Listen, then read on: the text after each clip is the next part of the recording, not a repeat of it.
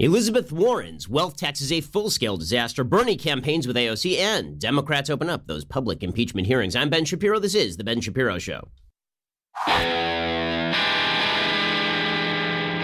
The Ben Shapiro Show is sponsored by ExpressVPN. Stand up for your digital rights. Visit expressvpn.com/Ben. They really are great. Check them out. expressvpn.com/Ben. Okay, well, I have a lot to get to today. We're going to be talking about the latest in impeachment gate, but I really do want to talk about this attack on billionaires. Ooh, the evil billionaires. We'll get to that in just 1 second. First, if you're looking at the way that the left is attacking free market capitalism right now, if you're looking at the way that the left is attacking laissez-faire and your ability to keep your own wealth, and you're thinking, okay, if Elizabeth Warren becomes the president of the United States, God forbid, she's just going to start playing around with all the mechanisms that allow wealth to grow. Maybe you're thinking, maybe I shouldn't invest in the U.S. dollar right now. Maybe I should invest instead in something a little bit more solid, like gold. Well, a lot of other people are thinking the same thing. Gold is right now sitting at its 5-year high. I've been telling you for years that gold is a safe haven against uncertainty and chaos in the markets. Well, Democrats are certainly going to exacerbate all of that. This is why you should try out Birch Gold. Birch Gold will go to work and make things simple. They'll have a conversation with you. You can determine if precious metals make sense to include in your portfolio.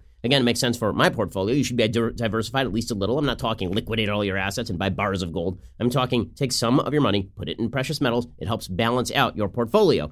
I trust the folks at Birch Gold. I've been working with them for years. If I didn't trust them, I wouldn't work with them. Text Ben to 474747 today to see how simple and straightforward a move into precious metals can be for you. Again, that is Ben to 474747. When you speak to them, be sure to ask what promotions they're currently offering. Text my name, Ben, to 474747. Okay, so the ramping up of attacks on wealth in this country, it's happening at an extraordinary rate.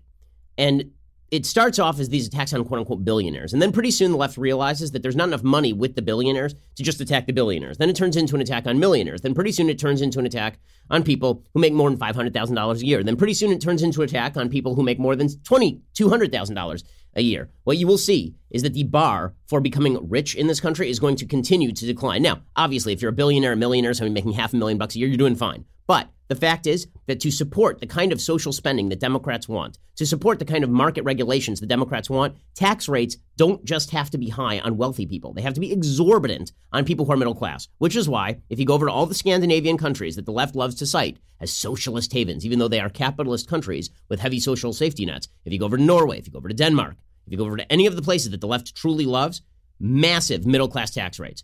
High middle-class tax rates. Now, Bernie Sanders will tell you this. Elizabeth Warren will not. And Elizabeth Warren is getting away with lying about all of this by talking about her so-called wealth tax. Well, she's just going to tax the people who are the billionaires. It's going to be the billionaires tax. People who are worth $50 million and more, those people are going to experience a wealth tax.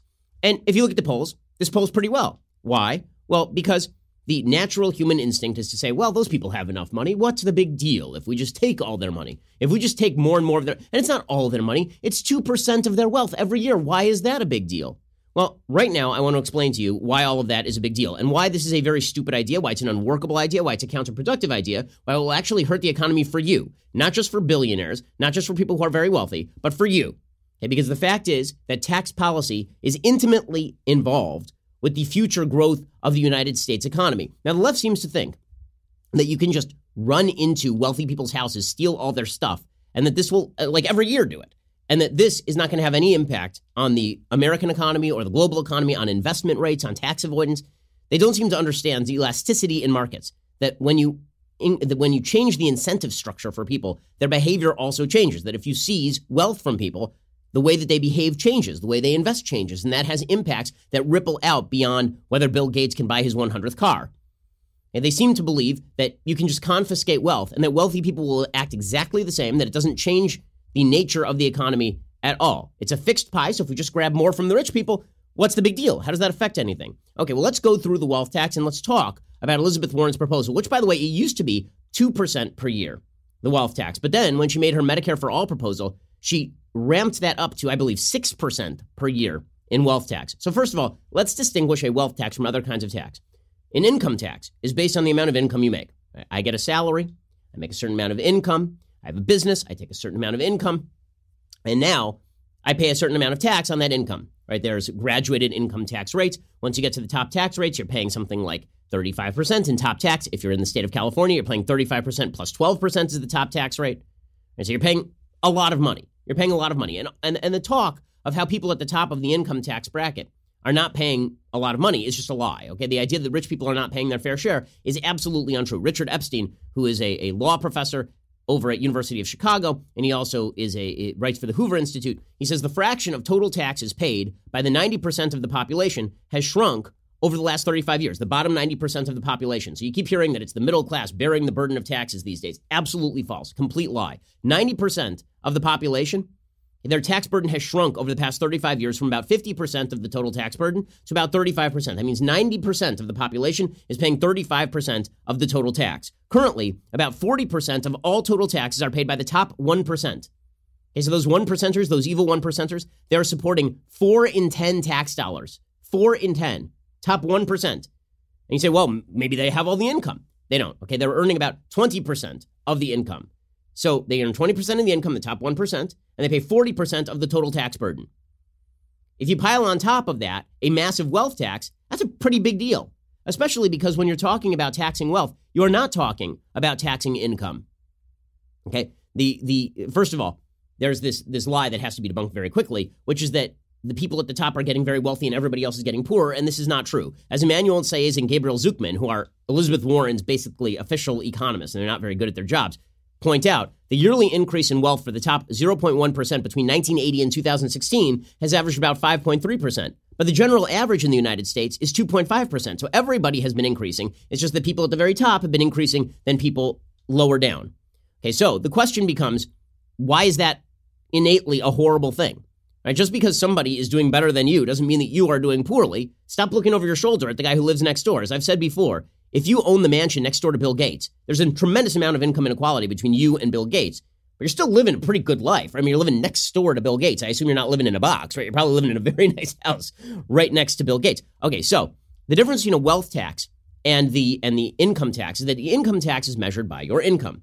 A wealth tax takes your entire asset base and then forces you to have that assessed every single year, and then they take 2% of your wealth base. So let's say that you are a business owner. You're not somebody who has cashed out of your businesses and you just have stocks. You're a business owner. Okay, in your business, it's an $80 million business, and you are the sole owner of that $80 million business. Now, does that mean that you're making $80 million a year from that business? No, it absolutely does not. It absolutely does not. Right? Because the fact is that if you own a business, the vast majority of the money in your business is poured back into running the business. But let's say that you own a business that is valued at $80 million. How would you value that? Well, maybe you value it by using a 3 times EBITDA, right? Earnings before interest, tax, and interest and taxes, right? Let's say that you value it that way. And let's say that now that it is assessed at $80 million. Well, now you're going to have to pay presumably 2% of that amount. So you are paying, let's see, $1.6 million. $1.6 million to taxes. That could be your entire profit margin on that business, right, that you are paying. Because, again, you are valuing the wealth and then you are taxing the wealth. Okay, that's very different from you have a certain amount of stock and the stock is publicly traded and we know how much that is worth, and so we force you to liquidate some of that stock. Even that is a bad idea because, again, you haven't sold the stock. You haven't realized the gain. You haven't realized the loss. So imagine for a second that you have tons and tons of stock. And let's say that it's 2008 and the stock market has just plummeted. You haven't actually realized the value of the stock, right? You've taken a hit, but you haven't actually sold, right? Warren Buffett was once asked, how much money did you lose during the Great Recession? And he said, I didn't lose any because I didn't sell my stock, right? It's only a loss that is realized when you sell your stock. But according to the wealth tax, every single year, Warren Buffett's stock would have to be valued, and then you would take a portion of that value and you would assess that as a tax, even though he has not actually sold the stock, right? He's not actually realized any gain from the stock. It's just sitting there. But every single year, they would take a percentage of that value. Okay, how about your property? Your property would be reassessed every single year, and then, by what, Zillow? And then you would have to pay a percentage of what that property is worth, 2% per year. Okay, the same thing would go true for all of your other stuff, right? It'd be true for, let's say you own a painting. Let's say you own the Mona Lisa, and it's worth $50 million. Or is it worth $100 million? Who knows? Because at the upper end of the art market, there's a tremendous amount of vagary in terms of what things are worth. After all, there aren't that many buyers at the upper end of the market. So it could be worth 50, it could be $100 million. Well, that's a pretty significant difference in terms of what you're paying in tax. The costs of compliance on this sort of thing are extraordinary. This is why the estate tax, which, by the way, is immoral. The estate tax is immoral. The reason that it is immoral is because you paid taxes on this stuff your entire life, and just because you die and hand it to your kids, which was the purpose of you handing wealth, now the government pries open your safe and just takes your money. They walk over your dead body to take your money so your kids can't have it, even though you've paid taxes on that income your entire life. Elizabeth Warren is doing the same thing. It's confiscatory, right? You pay taxes on all of this income for your you paid 35, 40% taxes, right? I pay very high tax rates. At a certain point, presumably, I won't be running this business anymore, right? I'll retire. And then I'm going to have to pay taxes again for the sin of what? Having run the business and paid taxes for years and years and years on end? Right? On a basic moral level, this is immoral. But on an effective level, it's also stupid. The reason that it's stupid is because you know how much it takes to actually do the compliance with a liquidated wealth tax this way? You have to have every value item that you have assessed every single year. Now, in the case of the estate tax, maybe that makes sense. At least then, the estate taxes are like up to 40%, so the government is making a bunch of money, so it makes sense to force you to do all that stuff. But for a 2% total, as Warren is proposing, the amount of compliance that the IRS would have to check would probably cost more than the amount of money that they would get from the tax itself. This is what Richard Epstein points out. He says the administrative costs of imposing a 2% wealth tax on persons whose net worth is, say, $55 million would surely surpass the $100,000 the tax would generate. Just imagine how much it will cost the IRS to process 75,000 tax returns that Saez and Zuckman predict will be filed annually. Also, as Epstein points out, when you are very wealthy and then you don't take that money and you don't invest it, because why would you possibly invest it? Because they're just going to assess you and then they are going to take money away from you. So why wouldn't you just leave it in cash, presumably, or stock it in overseas assets or move overseas altogether? This would have an impact on GDP. It would have an impact. You're going to force people to liquidate their businesses. You're going to force people to sell their businesses. This happened in France. Rich people were forced to sell their businesses because the profit margin they were making from the business was not enough to outstrip the actual tax that they were paying from the business. So instead, they sell the business. Or let's say that you have a stock. Let's say that you're Jeff Bezos and you own a ton of Amazon stock. And every year, you're going to be forced to liquidate 2%, $2 billion worth of your stock, for example. So you sell it on the open market because you have to liquidate it to pay the tax. What do you think that does to the price of the stock? You're now flooding the market with Amazon stock. What do you think that does to the Amazon stock? It sends it down. You have now increased the supply without increasing the demand for the stock. So what exactly are you doing? You're lowering the price. Well, it turns out Jeff Bezos isn't the only investor in Amazon, guys. It turns out there are a lot of 401ks tied up in the stock market. As Richard Epstein points out, a 1% decline in GDP of $200 billion could largely wipe out the supposed revenue gain of the wealth tax. Most rich people do not idly count their wealth sitting under palm trees. They continue to reinvest it in new projects that require both equity and debt capital. When a wealth tax of $5 or $10 million comes due, it could require an entrepreneur to liquidate part of his business or to divert his assets from investment and business growth to the payment of taxes. And guys, this isn't speculative. I'm going to give you real-world examples in a second of how the wealth tax has actually been a giant fail before. We'll get to that in just 1 second. First, let's talk about something sweeter, something that everybody likes, okay? This is something everybody likes. Billionaires, millionaires, people who are not earning that much money. Everybody likes cookies. They're the best, right? Okay, so this is the easiest sell of all time. The holidays are coming up, and that means it is time for Mrs. Fields cookies. When Debbie Fields started Mrs. Fields cookies 40 years ago, she won over cookie lovers everywhere with the gooey chocolate chip cookies, melt-in-your-mouth brownies, passion for sharing the joy of baked goods. Mrs. Fields, oh man, it's solid stuff. Nowadays, you can have the cookies sent right where you want them without visiting a bakery, which is amazing, right? I mean, you don't have to even leave your house and suddenly you've got this amazing stuff just arriving at your door. With gourmet gift tins and baskets filled with fresh baked cookies, you know that your order will arrive fresh and flavorful. Ordering is easy. They can ship your cookies anywhere across the country. And if you are ordering as a gift, which you should, you can add a personal custom message, company logo, or family photo. Best of all, Mrs. Fields offers a 100% customer satisfaction guarantee. You know why they can do that? Because 100% of their customers are basically satisfied. If you're not satisfied by a Mrs. Fields cookie, you're stalling. I don't know what to tell you. Mrs. Fields cookies are the best. To sweeten the deal, our listeners get 20% off your entire order when you go to mrsfields.com and enter promo code Shapiro. That is 20% off any gift at mrsfields.com, promo code Shapiro. mrsfields.com, promo code Shapiro. Your cookies are on the way, which is amazing. I don't care what kind of a mood you're in. You should be in a better mood now, right? mrsfields.com, promo code Shapiro. Get 20% off any gift. I mean, woo, that's good stuff. Alrighty, so we've had some experience with the wealth tax. Yeah, the wealth tax has been tried before. It was tried in France. It was a giant fail. David Andelman wrote for CNN. About 42,000 millionaires left France between 2000 and 2014, according to the financial paper Les Echos. Many of them decamped to other countries like Belgium or Portugal, which boasts a flat tax of just 28% on income from interest and investment for expatriates and no wealth tax. Eugenio Carrera, a French accountant, pointed out to me that an estimated 15,000 French expatriates have taken up residence in Portugal, many of them eager to flee the French tax system. One French tax consultant, Eric Pinche, estimated that the wealth tax earned the government some $2.6 billion a year, but it cost more than $125 billion in capital flight every single year from 1998 to 2006. Because if you're rich, you know what you can afford to do? Move. You can't. Now, the way that Elizabeth Warren intends on stopping this is she intends on grabbing like 40% of your total wealth if you try to move. Which, by the way, you're now creating an economic Berlin Wall. We are actually going to confiscate your wealth if you leave. That's how you know you're running a crappy economy, is when you're saying to people, and if you try to leave, we're going to grab all your wealth. Yeah, that's pretty terrible stuff. You know, like this is the policy generally of dictatorships. And when dictatorships try to confiscate everybody's wealth, and then they're like, okay, and if you leave, we're going to grab all your crap, and you're not going to take any of it with you. That's bad stuff. That's bad. By the way, if you think billionaires can't see this coming, you are wrong. Okay, if Elizabeth Warren is elected, people will move the next day. Not like a year from now, not 2 years from now. They will all do it like now, because they will figure the chances that Elizabeth Warren passes this sort of thing are not horrible. Now, it is unconstitutional. I mean, it is worth noting that the wealth tax is unconstitutional. Right? The 16th Amendment specifically allows the income tax, but the fact is that Article 1, Section 9 of the Constitution says that no capitation or other direct tax shall be laid unless in proportion to the census or enumeration herein before directed to be taken. In other words, if 30% of the population lives in New York, 30% of the tax money is supposed to come from the state of New York under the original Constitution. The income tax was an explicit exception, and that was passed in the 16th Amendment. One of the worst Republicans move in history, by the way. The 16th Amendment only passes because Republicans want tariffs. So they traded to the Democrats. We'll get tariffs, and you get the income tax.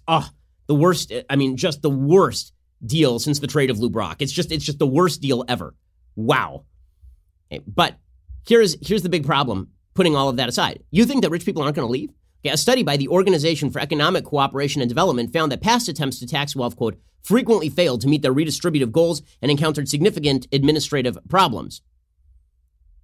And again, the people who are most disadvantaged by this are actually not the people who own massive publicly traded companies like Zuckerberg or Gates or Bezos. The people who really get screwed are the people who own active businesses that are not publicly traded. Because then your business is assessed every single year and you can't defray the costs through public ownership. Meaning right now, Jeff Bezos doesn't pay all the bills. The investors, the shareholders pay all the bills. But if you are the sole owner of a large business, then you pay all the bills. You may not take a profit this year. You may take a loss this year, and you're still paying an exorbitant wealth tax on the quote-unquote value of the business. So what is this really about? It's very easy. This is really about class warfare. It's really about Elizabeth Warren playing this game where she pretends that the rich people are the villains in our society. And it's disgusting. I'm sorry. It truly is. Mark Cuban slammed Elizabeth Warren as well he should, the owner of the Dallas Mavericks. He had a whole tweet storm about Elizabeth Warren. He said, the reality for Elizabeth Warren is that this is as much to divert attention from her income and net worth as anything else. Other than Steyer, she's the wealthiest of all the Democratic candidates, by far. It's amazing, by the way, that nobody's pointing this out. How is it that we are now 8 months into the Elizabeth Warren campaign and nobody has pointed out that she's worth $12 million? She is worth $12 million. Okay, so for all the rich people are ruining the earth. Okay, the difference between some people worth $12 million is that they've created a bunch of jobs. Elizabeth Warren has not created a job, so far as I'm aware, other than the job that she created at Harvard Law for herself by falsely claiming she was Native American, allegedly. Cuban says, according to her filings, she made $900,000 last year, which means her family earns more than 2 times the amount needed to be a one-percenter. She paid 25.5% of that in taxes, which is less than the percentage I paid in taxes, 29.85%. By the way, that's because Mark Cuban is making some money off of his capital income investment. Yeah, the fact is that last I checked, I think last year I paid a 48% effective tax rate. Mark Cuban says Forbes says her net worth is north of $12 million. That's being rich, filthy rich. I'm sure it's richer than she ever imagined she would be. Good for her. She earned it. It puts her millions above the threshold for being part of the richest 1% by net worth in our country. That is 100% right. Okay, Mark Cuban is correct. The fact that Elizabeth Warren is misdirecting to rich people are really bad. Yeah, lady, why don't you take a look in the mirror? My favorite thing, though, is, that is arrogant. My favorite thing is Bernie Sanders and AOC. So Bernie Sanders is now campaigning with AOC. He's like, sure, I'm very old. Sure, I may be out of touch, but here is a hip young woman who knows how to dance. And AOC's like, he's like a father figure. I mean, it's really bizarre. Like, she actually did a video where she was like, I didn't know my own worth until I saw Bernie Sanders. Really? You didn't know your own? Really? That guy? Like the old socialist who's never accomplished anything, has been living off taxpayer bucks for his entire adult life? You saw him and you're like, oh, now I feel a sense of self-worth. Now I feel as though I am really, truly a valuable human. Okay, so for an exercise in weird quasi-Freudian bizarro world campaigning, here's Bernie Sanders campaigning alongside AOC, with Bernie Sanders saying that Michael Bloomberg, right? Michael Bloomberg declared last week, Michael Bloomberg is very bad, by the way, according to the left. Not because of stop and frisk, right? There's some people at the New York Times who don't like him over stop and frisk. But the real reason Michael Bloomberg is bad is because he's a billionaire. And we know billionaires are very bad. The New York Times is saying this today also. The New York Times has an entire piece today from Michael Tomasky, I'll get to in a second, talking about how billionaires are the worst among us. I don't know when they transformed into being the worst, right? They were okay before, like they're the same person when they were making 50 grand living in the garage and putting together the business. Now they're just real rich. But apparently I've always been looking for this from the left. Where's the dollar threshold where you cross over from being a person who's striving to make it to being an evil, wealthy person? Where is that dollar threshold? Is it like when you make more than $100,000 a year and you get to $100,001 and then boom, Satan grabs you and suddenly you are inhabited by the spirit of the demon? And suddenly you just hate everyone, you want to fire everyone, you're a rapacious capitalist who pollutes the rivers. It's a very stupid and puerile sense of what human nature is. But in any case, here's Bernie Sanders blasting Michael Bloomberg, saying that it's arrogant for him to run. You can't buy this election, Michael Bloomberg. I love that Bernie Sanders says it's arrogant. Okay, I'm just going to point this out. Bernie Sanders has not accomplished a thing. One, like 0 things has he accomplished his entire life. Anything. He has not passed a single major bill. He has not been behind a single major initiative that has passed in any way. He's been wrong on nearly everything in his adult life. When he wasn't campaigning shirtless in the USSR, he was backing the Venezuelans. I mean, like, there is nothing Bernie Sanders has done that is worthy of praise. And yet he is a leading presidential candidate. And he's ripping on Michael Bloomberg. Like, I ain't a Bloomberg fan, man. The guy wanted to take away soda. And he had all these regulations about cigarettes. And he had all of this crazy big government nonsense. But at least Bloomberg has achieved something in his life. For Bernie Sanders to say, I should run the country on the basis of never having accomplished anything. And he's like, Michael Bloomberg is a very arrogant man. How dare he run? Just because he has money? Well, Michael Bloomberg has actually done a thing or two. You've done nothing except be old and rant at the moon. Your entire career, and when he was 30, he was old, ranting at the moon. Here's Bernie Sanders ripping into Michael Bloomberg with AOC at his side to provide him the hip young cover because she can dance. Part of the reason why he's considering entering this race is because he doesn't think anyone can do the job that is currently in the field, not even you. Not even me. Well, that is the arrogance of billionaires. You see, when you're worth $50 billion, I guess you don't have to have town meetings. You don't have to talk to ordinary people. What you do is you take out, I guess, a couple of $1 billion and you buy the state of California.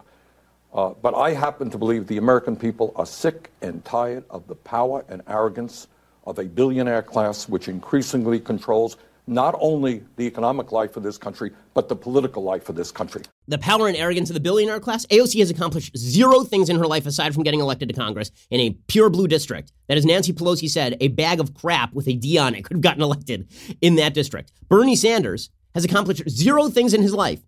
And he says it's the powerful billionaires. He wants to run a government that controls nearly every aspect of your life and taxes the living hell out of you.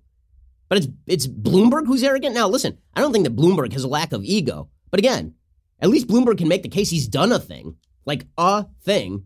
And yet, the idea that career government bureaucrat employees who've never accomplished anything, that these are the people who are not arrogant. Oh, they've devoted their life to public service. Bernie Sanders has devoted his life to living on the dole, to living on the taxpayer dole in Vermont. Real difficult life for you there, Bernie. Thank you for accomplishing 0 things and creating 0 jobs. But don't worry, he's going to create, he says, according to the Green New Deal, 20 million new jobs. He's never created a job, but he's going to create 20 million new ones. How? By confiscating wealth from the people who actually are responsible for having that wealth by creating jobs. In a second, I'm going to get deeper into the attack on billionaires. And again, I don't think billionaires are an actual quote-unquote class of people because I don't class people by income. I think they're good people and they're bad people. Some are rich, some are poor. I don't think that the amount of money in your wallet makes you a bad person or a good person. I think there are some billionaires who are just complete terrible people. And I think there's some billionaires who are wonderful people. I think this idea to classify all billionaires as among the people who are trying to control our country and trying to ruin your life, all of that is Robespierre garbage.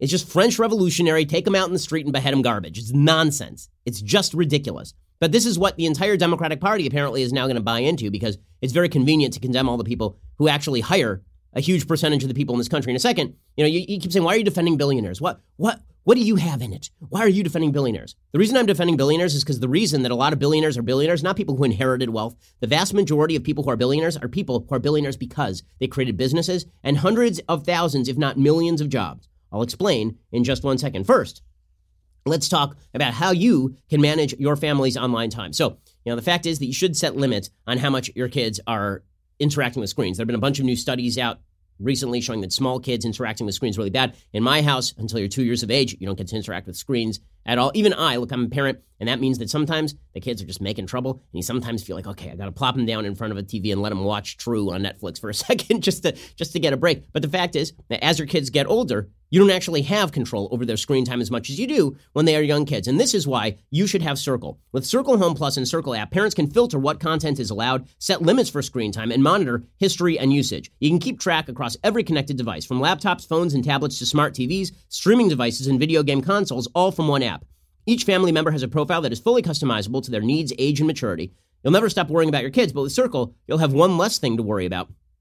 Right now, our listeners get $30 off a Circle Home Plus when you visit meetcircle.com/Ben and enter Ben at checkout. There's a significant link between kids having a lot of screen time and being unhappy, having other problems in their social life, accessing material they shouldn't. Help stop all of that with Circle. Get $30 off when you visit meetcircle.com/Ben and enter Ben at checkout. That's meetcircle.com/Ben. Enter Ben to save $30 at checkout. Again, meetcircle.com/Ben. Okay, so there's the Bernie Sanders attack on billionaires and the Elizabeth Warren attack on billionaires is cynical and disgusting. It really is disgusting. It is. I'm sorry. Elizabeth Warren is worth $12 million, and there she's like, these rich people, they must be stopped. And then you got Bernie Sanders, who's basically a giant welfare queen living off the government for the last 30, what is he now? He's 78 years old, living off the government for 50 years of his life. And he's like, oh, well, we can't let any of these people who actually earn the wealth run anything. They shouldn't run for office. Only I should. I've been useless my entire life. So useless, I was kicked off a commune. So you got Bernie ripping into billionaires. And then you got Michael Tomasky over at New York Times saying, Bill Gates, I implore you to connect some dots. He says, the billionaire class has begun unloading on Elizabeth Warren. You see, it's a class now. It's a class. Now, just to recognize a fact, Bill Gates is basically a lifelong Democrat. Warren Buffett is a lifelong Democrat. A lot of these quote-unquote billionaire class members are lifelong Democrats, people who have given tons of money to left-leaning causes, but they're a class now, you see? This is pure Marxist speak, where you are judged by the basis of your income, by the basis of your wealth, not by what you think or what you do or how you vote or any of that sort of stuff. Like George Soros is a billionaire. George Soros gives a lot of money to exactly the kinds of people that Jamie Dimon doesn't like. So treating everybody as a class based on their income is really stupid. In any case, this dumb columnist for the New York Times says, the billionaire class has begun unloading on Elizabeth Warren. A few days ago, Jamie Dimon of J.P. Morgan Chase, at just $1.6 billion in net worth, a comparative piker, said Senator Warren vilifies successful people, which is true. Then Bill Gates, $107 billion, in an onstage interview with the Times' Andrew Ross Sorkin, mused about what his tax bill might be in a Warren presidency and left the door open to voting for Trump should Democrats nominate Warren, which makes sense because her wealth tax proposal is batly bloony. And then Michael Bloomberg, $52 billion, who had previously criticized Warren as anti-corporate, signaled his intention to jump into the race, obviously out of concern at her rise. I'm not expert enough to judge the wisdom of Senator Warren's proposed wealth tax. Well, then what are you writing about? Like, this entire thing is about her wealth tax. As I know there are questions about its constitutionality, and that several European nations tried a similar approach and found it unworkable, though 4 countries still have it. I don't get why the candidates aren't simply proposing to increase marginal income tax rates on dollars earned above some very high figure. That seems a lot more straightforward to me. The reason, God, the stunning ignorance of New York Times columnists. The reason, not to justify Elizabeth Warren, the reason she's proposing a wealth tax is there isn't enough money at the upper end of the income bracket in terms of income earned every year to pay for her proposals. The wealth tax is a confiscatory, nasty tax designed to pay for her garbage proposals that amount to $52 trillion in spending over the next 10 years. That's why she's going for the wealth tax. Hey, you can increase the marginal tax rate. It ain't going to pay for this stuff. It isn't. But this guy says, this column is not a brief for Miss Warren's wealth tax or for her candidacy. I don't have a preferred candidate. Instead, I want to make a simple plea to the country's billionaires. Multi-billion-dollar fortunes are often called excessive and decadent. But here's something they're rarely called but ought to be: anti-democratic. These fortunes will destroy our democracy. So let me get this straight. You earn $1 billion because you have a bunch of consensual economic transactions with people, and that's anti-democratic. What is democratic is for the government to come and seize the results of those voluntary transactions. Jeff Bezos has not seized wealth from anyone. You want the government to do that. Who's more anti-democratic? Okay, Bill Gates has not seized wealth from anyone. In fact, he's provided jobs to hundreds of thousands of people and indirectly to probably millions of people. You want to seize the wealth he has earned on the basis of those voluntary economic transactions. Who's more anti-democratic, you or Bill Gates?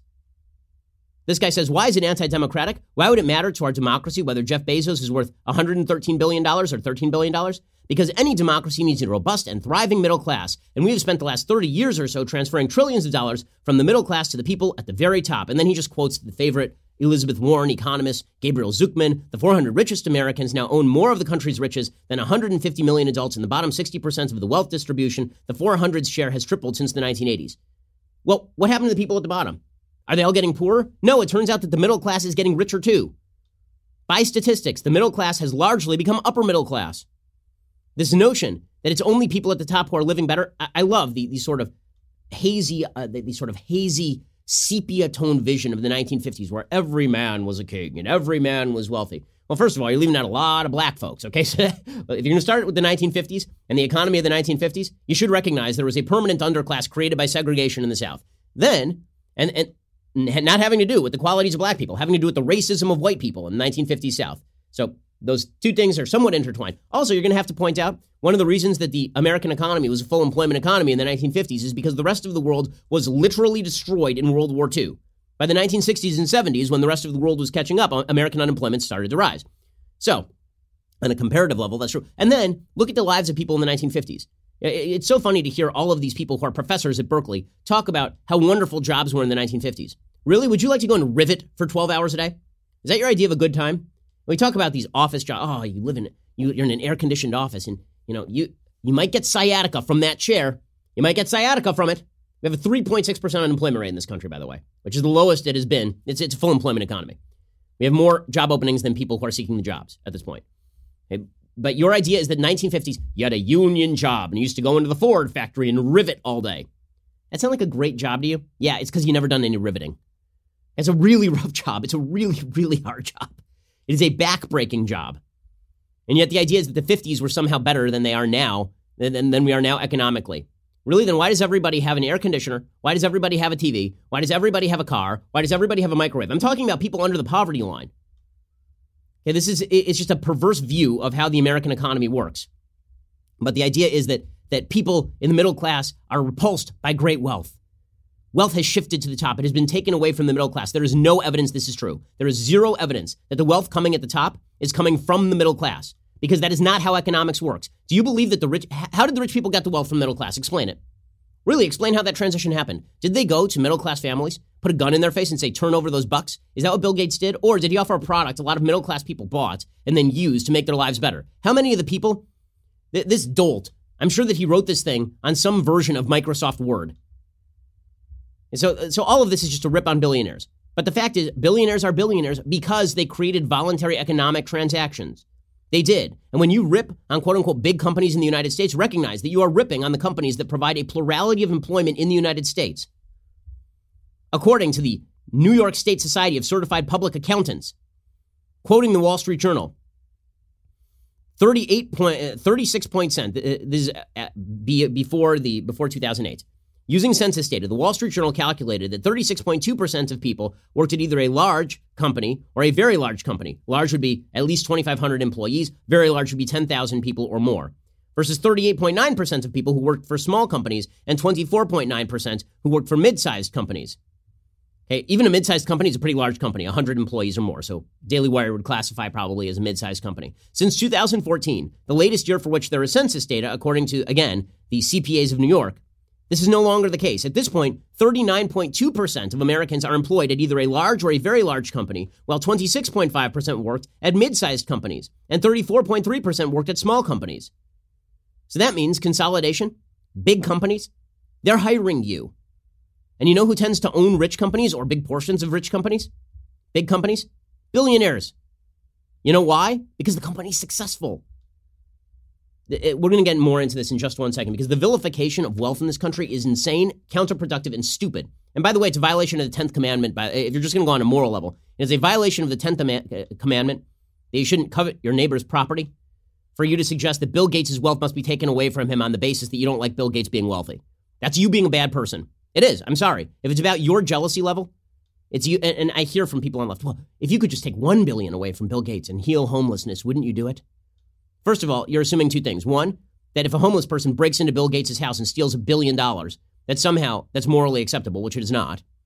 Two, that you can solve the homelessness problem by throwing money at it, which I think that Los Angeles, New York, and San Francisco have proved how stupid that idea is. Okay, we'll get to more of this in just 1 second. First, let's talk about you saving time and money in your own life. Stamps.com, they bring all the services of the U.S. Postal Service directly to your computer. Whether you're a small office sending invoices, an online seller shipping out products, or even a warehouse sending thousands of packages a day, Stamps.com can handle it all with ease. You simply use your computer to print official U.S. postage 24/7 for any letter, any package, any class of mail, anywhere you want to send it. Once your mail is ready, just hand it to that mail carrier or drop it in a mailbox. It's incredibly simple. It's no wonder over 700,000 small businesses already use Stamps.com, and with Stamps.com, you get 5 cents off every first-class stamp and up to 40% off priority mail. And you don't have to go to the post office. Like, I like the post office. It's great. Lots of services. Last time I went, got a parking ticket. You got to wait in line.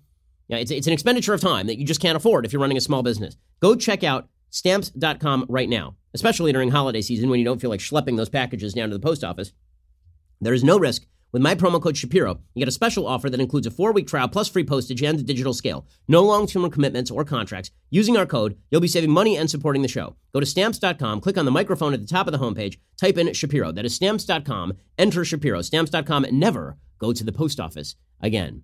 Okay, in just a second, we're going to get to more of the attack on success in this country, which is really what this is about. We're going to get to that in just a second. First, if you're not already a subscriber, you are missing out. Head on over to dailywire.com/subscribe. For as little as $10 a month, you get our articles ad-free, access to all of our live broadcasts, our full show library, select bonus content, and our exclusive Daily Wire app, which is a pretty great feature if you haven't checked it out yet. If you choose the new All Access plan, you'll get all of that, plus the legendary Leftist Tears Tumblr. Ooh, ah. And our brand new Ask Me Anything style discussion feature that allows you to engage our hosts, writers, and special guests on a weekly basis. So stop depriving yourself. Come join the fun over at dailywire.com. We are the largest, fastest growing conservative podcast and radio show in the nation.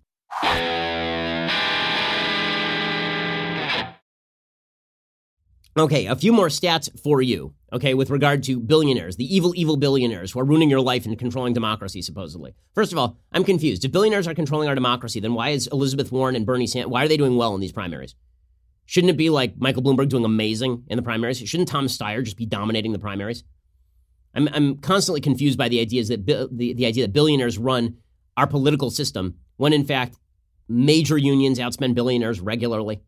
When the fact is that billionaires are not the ones who are actually, like Donald Trump did not, there are plenty of billionaires who are giving money in the 2016 election cycle in the primaries. None of them gave money to Trump so far as I'm aware. Money is not what's in control. The media are basic. Your control of the media is basically what the test is at this point. And media members who are benefiting, by the way, from billionaires like Carlos Slim owning the New York Times and then cashing the check from Carlos Slim, it is definitely of benefit to them that a billionaire owns the New York Times. In any case, there's this weird idea that billionaires don't actually create jobs. They're just taking that money and sucking it away. There's only one problem. First of all, how you define billionaire is basically, in many cases, like Jeff Bezos, he doesn't have $100 billion in cash. He has stock in Amazon. And as he provides goods and services to people, that stock rises or falls. That's why you'll see headlines like, Mark Zuckerberg lost $1 billion in a day. No, he didn't. He didn't lose any money that day. His stock prices went down. If he sold that day, he'd lose the money. He didn't lose any money because he didn't sell the stock. Okay, same thing with Jeff Bezos. So just understand that when you're talking about somebody's wealth, you're talking about not just cash assets. In any case, the idea that billionaires have not created jobs, that somehow they're the ones who are a problem, that Bernie Sanders or Elizabeth Warren, who have not created, so far as I'm aware, a single job in the history of their employment, not one. Right? Bernie Sanders' jobs have all been created by staff or by campaigns. Hey, Elizabeth Warren, she had some aides paid for by Harvard Law School, maybe some teachers' assistants. That's pretty much it. But they know how to create jobs. They are the great job creators. You know, it's so funny. Elizabeth Warren was one of the leaders in the "you didn't build that" routine. And she was the one who came up with that. She and Deval Patrick, I think, in Massachusetts. I think she was the first one to use it, and then Obama hijacked it. That you didn't build that. If you built something, it was created by the people who created roads. Yes, because it was the road that made Amazon happen. Yes, it is obvious that using public resources is one aspect of living in a large republic. It is also true that you know what didn't create Amazon? The road. Okay, that would be necessary but not sufficient. You're missing a large element called Amazon in that particular. Like, it's so funny to me. People from the government telling you didn't build that. You know who really didn't build that? The members of the government. They didn't. They provided you with a necessary piece that, in all likelihood, you probably could have come up with in coordination with others. Would have been more expensive in many cases, but the notion that the proper response to you didn't build that is, no, you didn't build that. Elizabeth Warren has built nothing. Nothing, so far as I'm aware. Bernie Sanders has built 0 things, ever. And yet we're being told, you didn't build that? Who? Who is you? Because if this is a comparative thing, if you want to say, let's try and ballpark this thing. If you're saying that it's roads and firefighters and police, and because those things exist, you can have a company in the United States, and so you didn't build that, let's try to ballpark the percentage responsibility for building a business. Yeah, you're right. Without the road, without the police, without the firefighters, it'd be difficult to build a business. Absolutely correct. You know what percentage of building a business that represents? I don't know. What do you think? 2%? 3%? It sure ain't 60. Not 100. A rule of law is necessary, but not sufficient. People have to create businesses off the top of that. And so the idea that you're going to be paying exorbitant levels of money to the government for roads, it's not going for roads. We know it's not going for roads. So stop pretending. Even if you want to make the case, you didn't build that, and it was the roads, and it was the police and the firefighters, fine. You know what that would represent in terms of the tax rate? Like nothing, like close to 0 to pay for those things that supposedly contributed to you building the business. I'll tell you what didn't build the business. Welfare dollars, typically. Social Security didn't build the business. Medicare, Medicaid didn't build the business. Now, you want to make the case for those things? Go ahead and make that case. But don't make the case that you owe the money for Social Security, Medicare, and Medicaid because, quote unquote, you didn't build that. That's absolute. There's no. It's a complete non sequitur. The two things have nothing to do with one another. Okay, in any case, how many jobs are, quote unquote, billionaires in the United States creating? According to Karen Blankfeld over at Forbes.com, the top 12 billionaires in America as of October 2016 had created a minimum of 2.3 million jobs. The top 12, that's a lot of jobs, guys. A lot of jobs, 2.3 million. And that is just direct jobs, people who directly work for their companies. Now, if you know anything about economics, you also understand that they've created a lot more indirect jobs. So, for example, Bernie Marcus and Arthur Blank were fired from their jobs at a hardware store in 1978, and then they opened Home Depot. Today, Home Depot has more than 385,000 workers in the United States, Canada, and Mexico. But let's be real about this. Home Depot provides a lot more jobs than that indirectly because they provide all sorts of great product at great prices. How many plumbers and handymen and contractors and construction workers and real estate moguls have made their fortune based on the fact that they get to use materials that are brought to them by those 385,000 workers at Home Depot? The economy is interconnected. You hear the same complaint about like Mark Zuckerberg over at Facebook or Google because there are only about 15,000 jobs at Facebook or 40,000 jobs at Google, right? But how many businesses are reliant on Facebook or Google in order to do their business? The entire media is reliant on Google. That's tens of thousands of jobs. The entire media, many practical businesses are reliant on Facebook to get out the word about their businesses. These are value-added propositions. So why are you angry at value-added propositions? And then you're angry, again, you're going to have to explain to me how Mark Zuckerberg seized his wealth from the middle class. You're going to have to explain to me how Jeff Bezos, who's made your life better in practically every way, because now we live in a magical world where you can hit a button and something arrives at your door in like 2 days from anywhere on earth. That's insane. And then you're telling me he's the bad guy here, not Elizabeth Warren, who wants to confiscate his wealth, and yours, by the way? That Bernie Sanders isn't the bad guy? A lifelong leech who's accomplished nothing? That he's not the bad guy? That Jeff Bezos is the bad guy?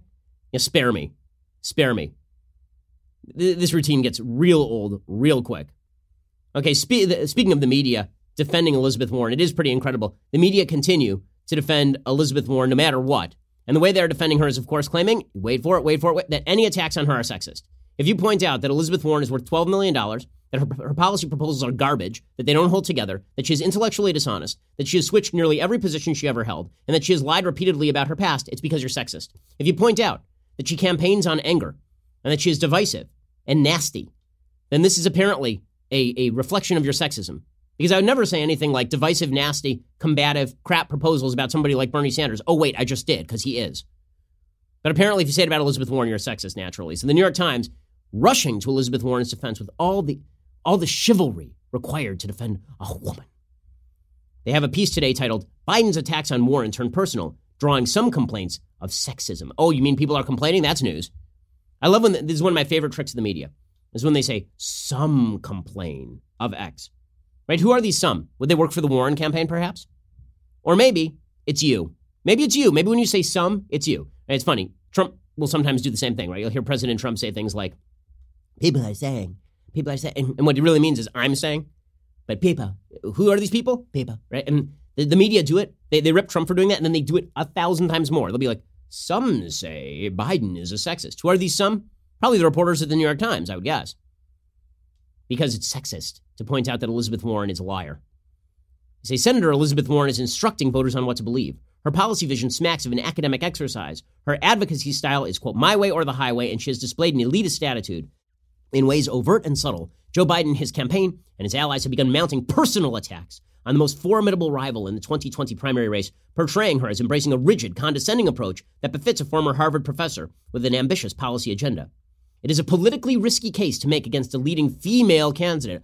Ooh, she's got a vagina. That means you can't say that she has a rigid policy approach, even though she has a rigid policy approach and has suggested that all of her opponents are not sufficiently ambitious.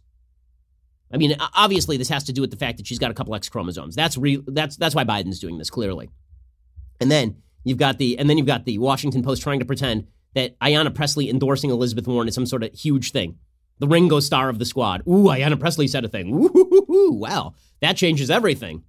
According to the Washington Post, last week, Elizabeth Warren picking up endorsement from a congressional rising star and a new group composed of black women and gender nonconforming people. Wow, that has completely changed the race. You mean that gender nonconforming women of color are endorsing Elizabeth Warren online? Well, I don't think all of them. I think mostly it's just like this small group, right? And Ayanna Pressley is like a nobody, except that she hangs out with the squad and kind of hangs onto their coattails.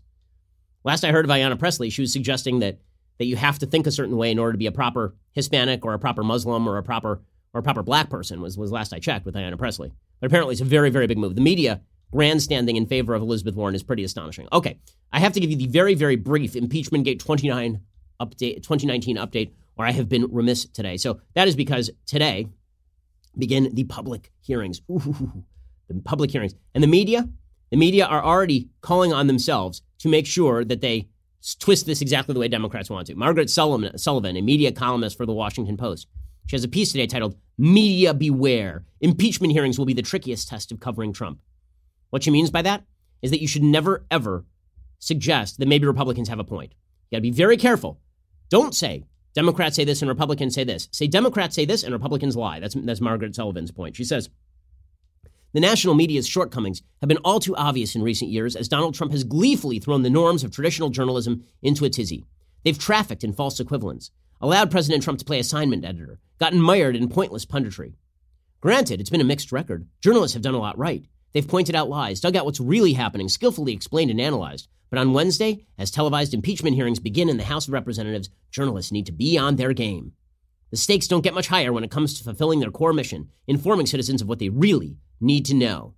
And what they really need to know is that Trump needs to be impeached. So stop trying to present both sides. Stop trying to say, on the one hand, on the other hand, stop trying to be objective. Instead, just say what you want. Trump's a liar, and he committed a crime, and he should be impeached. That's how the media are going to cover this thing. By the way, there is something delicious about the fact that even as the media insist that Democrats have a foolproof case against President Trump, members of the Democratic Party are saying that Hunter Biden certainly should not be called.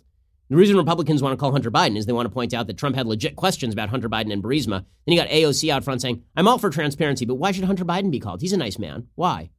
I don't think he's an appropriate witness. And not only that, but I think that the reason they're calling for these witnesses, these new witnesses, is because they want to make a spectacle and a circus out of this entire proceeding. They want to distract the American people. These witnesses that they are calling are politically motivated. Republicans are turning this into a partisan issue. And I'll tell you, if a Democrat did what Donald Trump did, I would be calling for that Democrat's impeachment as well. Oh, really would you? Really would you? I remember her loudly calling for Barack Obama's impeachment when the IRS started targeting conservatives. I remember that. My favorite thing is that Bernie Sanders is just spacing out there. He's just like, maybe if I think about Putin, this interview will be over soon. Alrighty, time for a thing I like and then a thing I hate. So things that I like over the weekend. You know, if you want to have a good deal of enjoyment, check out the work of Paul Johnson. I'm a big Paul Johnson fan. He's the historian, British historian, and he has a really fun book called Humorists about various sort of humorous figures in British and American history. And it's really kind of a kick. It's a bunch of short bios of people ranging from Hogarth to Benjamin Franklin to the Marx Brothers. And it's not necessarily the names that you would think of, these sort of highfalutin names, but it is a lot of fun. There's some good one-liners that you'll be able to quote to your friends. It's kind of a kick. So check it out. Humorous by Paul Johnson. As I say, I'm on a bit of a Paul Johnson kick right now. I've been going through a lot of his work. So this is just the latest in a series, Humorous by Paul Johnson. Go check that out. Okay, time for a quick thing that I hate. Well, the New York Times is on it. It's on it. Apparently, there's a library. There's a library in Idaho. And it turns out somebody at the library in Idaho is hiding the anti-Trump books. And the New York Times is on it. This is a national story. It's in their national section. You're right. A library in Idaho. Some rando is switching the books around. It must be covered by the New York Times. Now, let me be real about this. I've written, 8, 9 books. I can't even remember at this point because I've ghostwritten so many too. I've written a lot of books. I can't tell you the number of times I will go in a bookstore and somebody has hidden my book behind another book. It happens a lot. This is a real thing. It happens at bookstores on a routine basis. It happens at libraries on a routine basis. Never has this been a national story. But apparently, it's a national story now because someone is hiding books in Idaho. Let's get Encyclopedia Brown on the case, gang. Who's hiding the books in Idaho? According to the New York Times, from her office next to the public computer terminals, Bette Ammon finds herself peering through a window to watch patrons moving through the Coeur d'Alene Library's nonfiction stacks. Someone has been hiding books lately, specifically those that explore politics through a progressive lens or criticize President Trump. They wind up misfiled in out-of-the-way corners where readers will not be able to find them. Ammon says the mystery book relocator actually left a note. So this is actually it's an actual Encyclopedia Brown case. It's going to turn out to, maybe it'll turn out to be like a villain from Scooby-Doo. I wouldn't have got away with it if it weren't for those darn kids. And in any case, the mystery book relocator says, I'm the ghost of the library. Says, I'm going to continue hiding these books in the most obscure places I can find to keep this propaganda out of the hands of young minds. Your liberal angst gives me great pleasure. For decades, Coeur d'Alene has navigated a delicate political landscape in northern Idaho, a conservative corner of the country where some have sought refuge from political and social changes elsewhere. The incidents over the past year, including a missing book that was discovered only this week, were not the first time books have mysteriously disappeared. 30 years ago, the library lost so many books on human rights to theft, they had to be placed in a locked cabinet. The latest works to be targeted cover a wide range of topics from gun control and women's suffrage to LGBTQ issues and how people of color fare in the criminal justice system. About half the books specifically deal with President Trump. While none of the books appear to have been stolen, some have been hidden in ways that make it nearly impossible to find them when patrons wanted to check them out. They've been discovered inexplicably filed in the wrong sections, hidden behind a row of Stuart Woods novels or shelved with the spine facing inward. Woo-hoo-hoo-hoo. Okay, so is this a stupid, don't do this. Don't hide books at the library, idiots. Don't do that. It's a bad thing to do. Don't do it. Also, is this a national news story? I'm amused to find that the New York Times, which has a city filled with bookstores where people hide conservative books. I mean, this is a routine complaint I get from fellow conservative authors. They have never, ever, you want to do a full-scale investigation? How about this? They should do an investigation into which books actually get placed at the front tables of Barnes & Noble. That'd actually be an interesting one, right? Because that actually makes a lot more difference than where a book gets filed in Idaho. Bookstores across the nation, those front-facing tables, some publishers will pay a super fee to get their books up front, but very often it is editorial judgment of the people managing the bookstores that decides which books are placed where. And nearly universally, those books are books that represent the left. I mean, this is just a thing. It's been true for a very long time. I look forward to the New York Times reporting on this when they are done finishing the case of who moved the Al Franken book. Who did it? New York Times, really solid work there. The journalisming we've all been waiting for. All right, we'll be back here later today with 2 additional hours of content. Otherwise, we'll see you here tomorrow. I'm Ben Shapiro. This is The Ben Shapiro Show. If you enjoyed this episode, don't forget to subscribe. And if you want to help spread the word, please give us a 5-star review and tell your friends to subscribe too. We're available on Apple Podcasts, Spotify, and wherever you listen to podcasts. Also, be sure to check out the other Daily Wire podcasts, including The Andrew Klavan Show, The Michael Knowles Show, and The Matt Walsh Show. Thanks for listening. The Ben Shapiro Show is produced by Robert Sterling, directed by Mike Joyner, executive producer Jeremy Boring, senior producer Jonathan Hay. Our supervising producer is Mathis Glover, and our technical producer is Austin Stevens. Assistant director Pavel Wydowski, edited by Adam Sayevitz. Audio is mixed by Mike Coromina. Hair and makeup is by Jesua Olvera. Production assistant Nick Sheehan. The Ben Shapiro Show is a Daily Wire production. Copyright Daily Wire 2019. Hey everyone, it's Andrew Klavan, host of The Andrew Klavan Show. It's Veterans Day, the day we celebrate all the people who served and sacrificed to preserve the values the left is trying to destroy. And we will do that on The Andrew Klavan Show. I'm Andrew Klavan. We'll get to more on this in just 1 second. First, Pure Talk believes in American values, and that free should mean, like free. So when you switch to Pure Talk today, you'll get a free Samsung 5G smartphone. There's no foreign-line requirement, no activation fee, just a free Samsung that's built to last with a rugged screen, quick charging battery, and top-tier data security. Qualifying plans start at just $35 a month for unlimited talk, text, 15 gigs of data, and a mobile hotspot. Pure Talk gives you phenomenal coverage on America's most dependable 5G network.